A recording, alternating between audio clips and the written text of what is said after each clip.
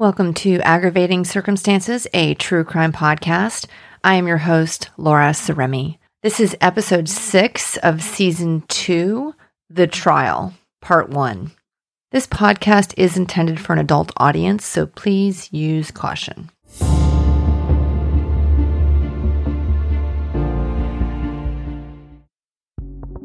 You got to have someone in there. I don't care if it's a military person, an ex-police officer, or someone in there that has had bodily harm like that. That's the only way for you to know or to get an honest reaction. Because if I was on there, even if it wasn't my brother, if it was not my brother and I was called in the jury stand to speak on someone who reacted after being stabbed or shot, I will tell them straight up, everything you're talking about is not possible. You don't think about none of that. I was shot. I thought about none of that. The only thing I was thinking about is safety. I don't think I like the arguments that he brought up.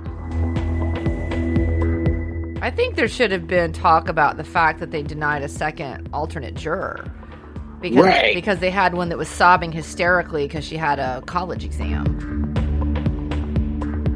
Which I'm not understanding. Why haven't it been brung up? Why haven't it been brung to the light or spoke on about what the judge said? You're not supposed to make that. You're not supposed to speak on that. I'm not understanding how did the judge get away with that. But he's like, this has to get in front of some type of governor's face, or some higher up people has to see this. Lori, I will sell my business. I will give everything up to see him home. I will give him everything I got.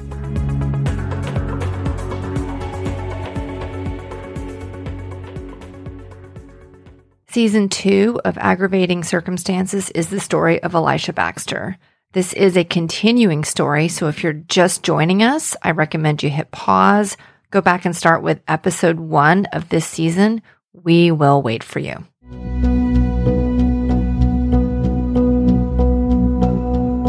The Sixth Amendment to the U.S. Constitution says, in all criminal prosecutions, the accused shall enjoy the right to a speedy and public trial by an impartial jury of the state and district wherein the crime shall have been committed, which district shall have been previously ascertained by law, and to be informed of the nature and cause of the accusation, to be confronted with the witnesses against him, to have compulsory process for obtaining witnesses in his favor, and to have the assistance of counsel for his defense.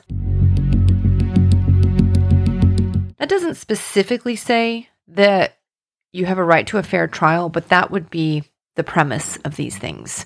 So you have a right to an attorney, you have a right to a public and speedy trial, you have a right to have witnesses and confront them, you have a right to compel witnesses to testify on your behalf. This season is about the case of Elisha Baxter. On April 12th of 2016, he was stabbed in the chest by a person that they called D. D stabbed him in the chest with a tactical knife 3 times, and as he turned to run, stabbed him in the arm. D then went after Elisha's friend, who, for the purpose of this podcast, at this time we're calling Mr. B, and started chasing him. Elisha, who was very severely injured, went to his truck, got his gun, and shot. From the time that D stabbed Elisha in the chest until Elisha shot him was 10 seconds. There is a video. Amazingly, instead of calling this self-defense, they called it second-degree murder, and Elisha is now serving a 32-year sentence. There were 2 trials for this case. There was a stand your ground hearing. As you know, stand your ground was started in Florida, which says that you are not obligated to retreat when you are attacked. You are allowed to defend yourself. The most notorious case would be the Trayvon Martin case, where George Zimmerman stalked an unarmed Black teenager and killed him and was acquitted. In Elisha's case, that didn't happen. So there was a stand your ground hearing, which involved just the judge who decided, and then there was a full trial, which had a jury. If you remember the last couple episodes where I interviewed one of Elisha's older brothers, Mark, he talked about how he believed that his family had a target on their back, and they were targeted by law enforcement, harassed. One of their older brothers, Richard, was even killed by police. And that perspective from Mark gives me a little bit of understanding about what may have been going on as I read through this trial transcript. Also think back to what I talked about Mr. B's testimony and how he was either misunderstood or they acted like they misunderstood him because of the way he spoke. So the testimony that I'm going to read to you is from the Stand Your Ground trial, and this is from the homicide investigator who investigated this crime, and it's a very interesting interaction. When you have witnesses in court, there are quite a few rules about how that goes, and from the American Bar Association, this is on their website, there's a page called Steps in a Trial Direct Examination. It says, lawyers for the plaintiff or the government begin the presentation of evidence by calling witnesses. The questions they ask of the witnesses are direct examination. Direct examination may elicit both direct and circumstantial evidence. Witnesses may testify to matters of fact and in some instances provide opinions. They also may be called to identify documents, pictures, or other items introduced as evidence. Generally, witnesses cannot state opinions or give conclusions unless they are experts or are especially qualified to do so. Witnesses qualified in a particular field as expert witnesses may give their opinion based on the facts and evidence and may give the reason for that opinion. Lawyers generally may not ask leading questions of their witnesses. Leading questions are questions that suggest the answers desired, in effect prompting the witness. An example is, isn't it true that you saw John waiting across the street before his wife came home? Objections may be made by the opposing counsel for many reasons under the rules of evidence, such as to leading questions, questions that call for an opinion or conclusion by a witness, or questions that require an answer based on hearsay. Most courts require a specific legal reason to be given for an objection. Usually, the judge will immediately either sustain or overrule the objection. If the objection is sustained, the lawyer must rephrase the question in a proper form or ask another question. If the objection is overruled and the witness answers the question, the lawyer who raised the question may appeal the judge's ruling after the trial is over. As a handbook for federal jurors points out, a ruling by the judge does not indicate that the judge is taking sides. He or she is merely saying, in effect, the law does or else does not permit that question to be asked. Even if the judge decides every objection against a certain party, he or she is not taking sides or indicating to jurors how they should decide the case. One thing that I want to say about that is, well, the judge is there to keep everyone on track and abide by the rules so that you get a, quote, fair trial. When the people that are testifying or asking questions break the rules and ask things that are then objected to even when they're sustained, the jury still heard it. And there's a huge amount of gaming and showmanship that goes involved with asking things that you know will be objected to and sustained, which means technically it's not allowed, but as long as the jury heard it, they can't unhear things. So I'm going to present the homicide investigation's testimony at the Stand Your Ground trial for Elisha Baxter. When I start thinking about how Mr. B's testimony was twisted in ways to make it seem more favorable to the prosecution side, and the targeting by police of Elisha's family, as explained in great detail in our last couple episodes by his brother, Mark, and the way this investigator presents himself in court, where he is going out of his way to not quite play by the rules, it really makes me wonder how someone like this gets a fair trial. This is going to be a little tricky because there's 4 people who are speaking in this situation. So we have the homicide investigator, we have the prosecutor, who was female, so I'm going to do a little bit higher voice for her. We have the judge, that's going to be Southern. I don't think the judge was Southern, but Southern's my go-to because I'm from Alabama, so judge is going to be Southern. And then the defense counsel attorney, and I'm going to use a little editing magic to try to make that voice a little different. So hopefully you can follow along and I won't have to consistently say who's speaking. So I'm going to give this a try. I hope that by this little presentation, you'll get a little bit of an idea about what happened in Elisha's trial.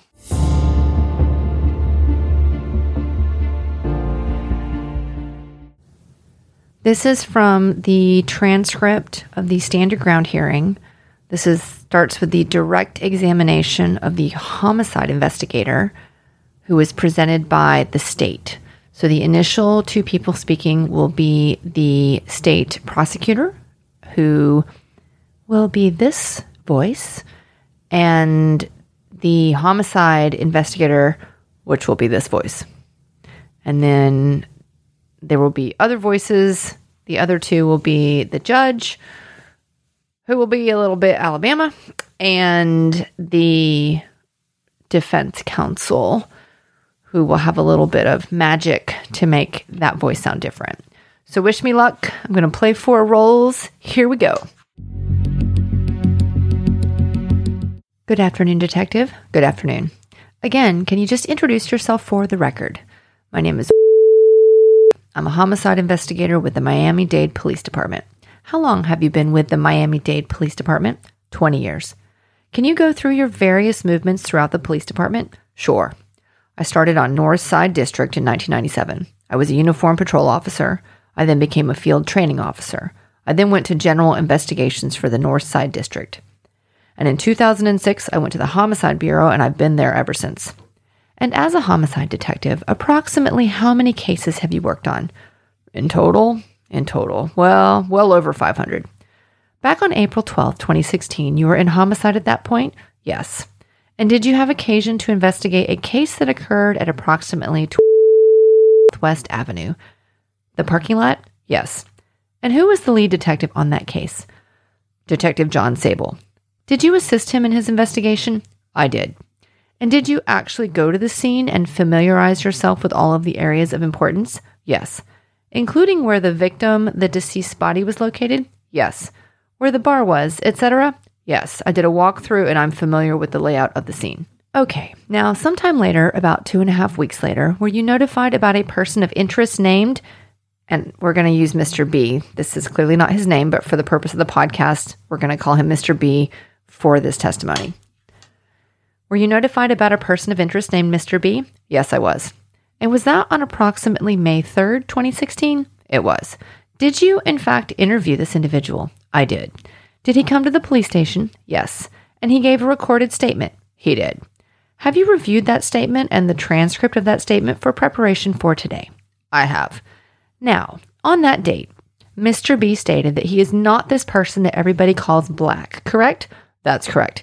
And he also went through the entire incident with you, correct? He did. Where he was, where the defendant was, where the victim was? Yes. And he did say that the victim chased him? Objection, Judge. Grounds. State is leading. Sustained. Sustained as to leading. Did Mr. B say anything about the victim chasing him? He did. But there was a point in time. Objection. Leading. Okay, I haven't heard it yet. If it suggests an answer, go ahead and ask the question. Was there a point in time where Mr. B said the victim stopped chasing him? Yes. Did he tell you that the victim stopped chasing him on a couple different occasions throughout the interview? He did. In fact, and I quote, did he tell you, I ran in the street, crossed the little strip, ran in the street, he chased me, boom, the next thing you know, man, he stopped, man. He did. All right. Podcaster here interrupting this. The prosecutor literally just quoted Mr. B when he said, and she's using this to prove that he said that he stopped chasing him.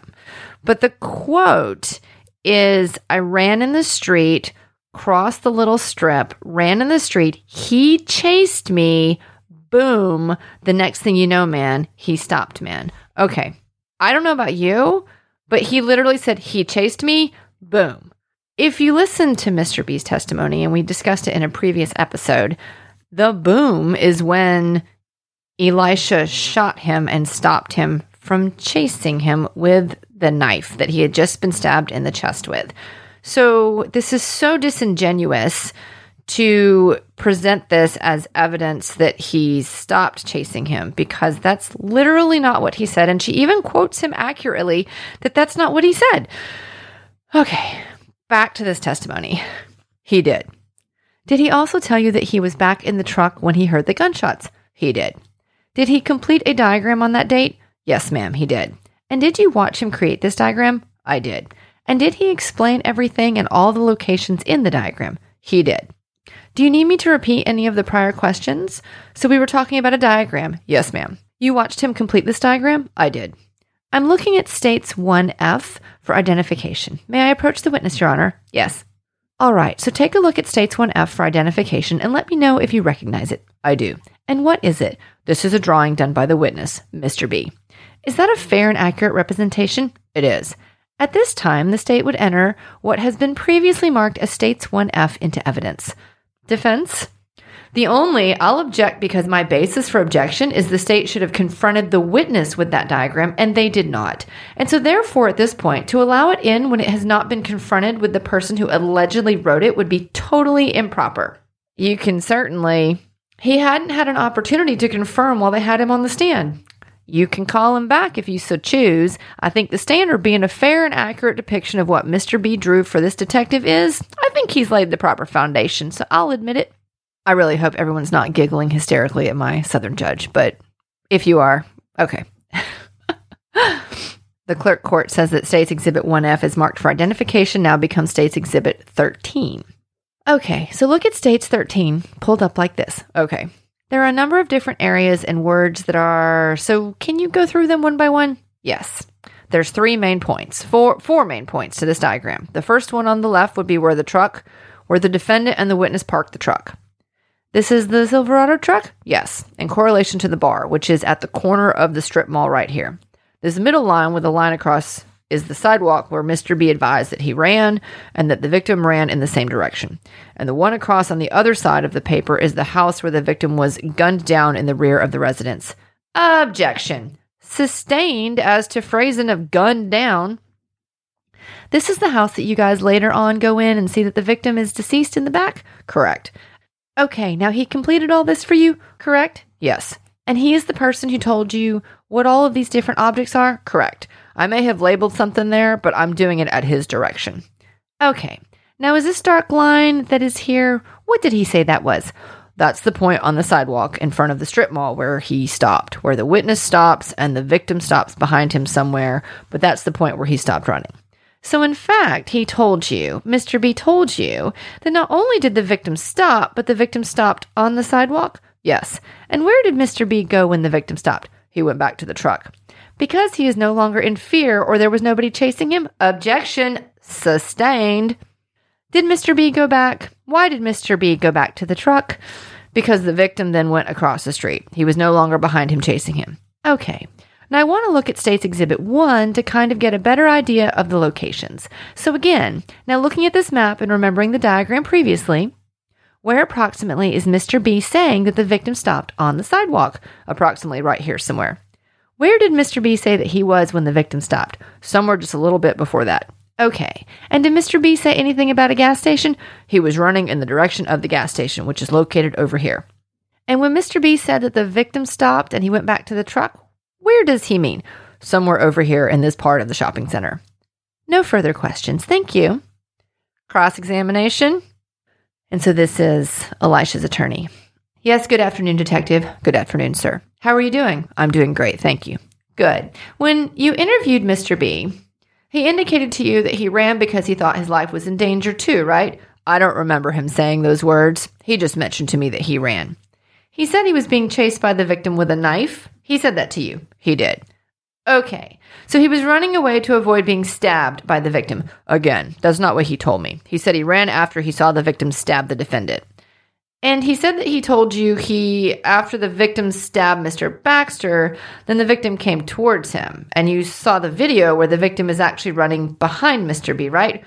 That's correct. I didn't ask you what you believe. I asked you what you saw. Well, do you want me to complete the answer accurately, or do you want me to say what you want me to say? No, I want you to answer the question. And that is 1, he indicated that he was running because the victim was chasing him with a knife after seeing that he had done to Mr. Baxter, correct? May I refer to the statement? Yes, thank you. And specifically, I can help you out. If you go to page 11, line 2, 3, and 4, okay. So he's telling you, he told you that the victim was chasing him with the same knife that he had just stabbed Mr. Baxter with. That's what he says, yes. And he told you that this was self-defense, didn't he tell you that? Objection calls for legal conclusion and hearsay. Talking about what he said to him, it's overruled. Go ahead. He said that to you, right? He perceived this whole case to end up in self-defense, yes. I disagreed with him. I just asked you what he said. I understand. I didn't ask you to give an opinion. Yes, sir. And as a matter of fact, while he's telling you that, he indicated that, listen, meaning he said that the dog, talking about the victim, could have killed that man, and your response was, no doubt. Objection, hearsay, speculation, overruled. Your response to Mr. B was that, yes, no doubt, absolutely. Other than Mr. B, did you interview anyone? Yes. Who? I've got to refer to my report. And he names a couple of individuals that he also interviewed. You didn't interview anybody that was on the swale that depicted the guys that were there where the actual stabbing took place? No. And Mr. B also told you that when Mr. Baxter was trying to run away, that the victim then stabbed him again in the arm as he was trying to run away. He hit him again, right? Objection. Hearsay. Overruled. Mr. B never told me that the defendant was trying to run away. In fact, he said he stood there. Turn to page 12. Permission to approach? Granted. Turn to page 12, line 8, 9, and 10. Read it to yourself. Isn't it a fact that Mr. B is telling you that Mr. Baxter tried running away and then D, the victim, hit him again in the arm? Yes, but then he also, if you look at page 11, line 20, I'm just going one at a time. I'm just asking you a question. I understand, sir. Did he not say to you that Mr. Baxter was trying to run away? The victim then stabbed him again, and this time in the arm. Did he say that to you? Yes or no? On that page, on those lines, yes. He says other things on other pages. That's not the way this goes. I ask you a very simple question. Okay. Did he say that, or am I making that up? Did he say that? He did. And Mr. B is telling you that what he saw, right? He says a lot of things. I'll make this very easy. Just answer the question. I'm trying to the best I can, sir. So you agree that he did say that to you? He did, on that page. Obviously, it was determined that Mr. B was a witness to the incident and clearly not a perpetrator or principal because he was never arrested. He was listed on the state witness list, and you provided, when I say you, meaning detective, based upon information that was investigated and information that was provided by Mr. B. Is that correct? Which incident are you referring to? The stabbing. That's correct. He was a witness to the stabbing. Correct. And he also told you that after witnessing the victim stab Mr. Baxter, the victim turned to him and said, now you too, right? Something like that. And that's when Mr. B took off running. Yes. I have no other questions. Any redirect? Briefly, Your Honor. Detective, can you finish your thought, your context to the point at which Mr. Baxter left or ran away? First, I don't understand the finish your thought. I'll object to that. He doesn't testify as to his thoughts. He will testify to questions asked, but his thoughts are not relevant or, folks, really? It's on page 11. He's already said it. I've already seen it. He says, I can read it because you guys already went over this. He says, don't run. Baxter didn't run, but that was before, and then afterwards he ran. So already got the context. In context, he didn't run, and then he did run. So I think it's already clear to me. So, I mean, you can go through it if you want, State, but I already have the context. No, Your Honor, that's fine. Were there any witnesses, and I'm including Mr. B in this statement, that actually saw what happened behind the house? No. In fact, Mr. B specifically said he has no idea what happened behind the house numerous times. He stated that once he stopped the running and victim was no longer running after him. In fact, he was running across the street. Objection! I'll object to that. The answer was, did any witness that saw what happened behind the house? That's a yes or no. Okay. He can't give his opinion. Just ask the question again. Go ahead, State. Did you interview any witnesses, including Mr. B, who actually saw what occurred behind the house? No. Mr. B told you he did not see what happened behind the house. Correct. I asked him numerous times, and he always answered that he never witnessed from the moment the victim stopped running after him and he ran across the street. Objection! That's all right. It's sustained. I've already heard from Mr. B, and he confirmed that point. So that's fine. No further questions. All right. Thank you, detective. That's it. Yep. Thank you, judge. Thank you. State, who is next? Wow. I mean, I just, like he's answering questions and he's doing everything he can to not answer the questions, to not say yes or no, he's basically breaking all the rules. Like, he's not supposed to give his opinion. And if you'll notice that every single objection that the defense counsel made was sustained, and every single objection that the state made was overruled, which doesn't mean what the judge thinks, but it does show who is playing by the rules and who isn't.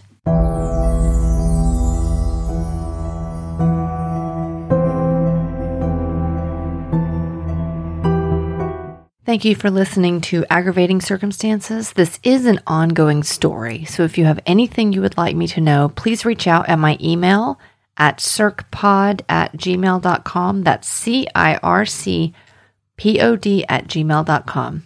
I hope you're enjoying season 2. If you haven't listened to season 1, please check it out. Season 3 is already in the works and is coming soon. And boy, that one's crazy. There's a hurricane, there's a homicide, there's weird DNA evidence, there's all kinds of stuff. So season 3 will be starting soon. So fasten your seatbelts. Meanwhile, everyone stay safe. Don't forget those kids in the back seat, and we will see you next time.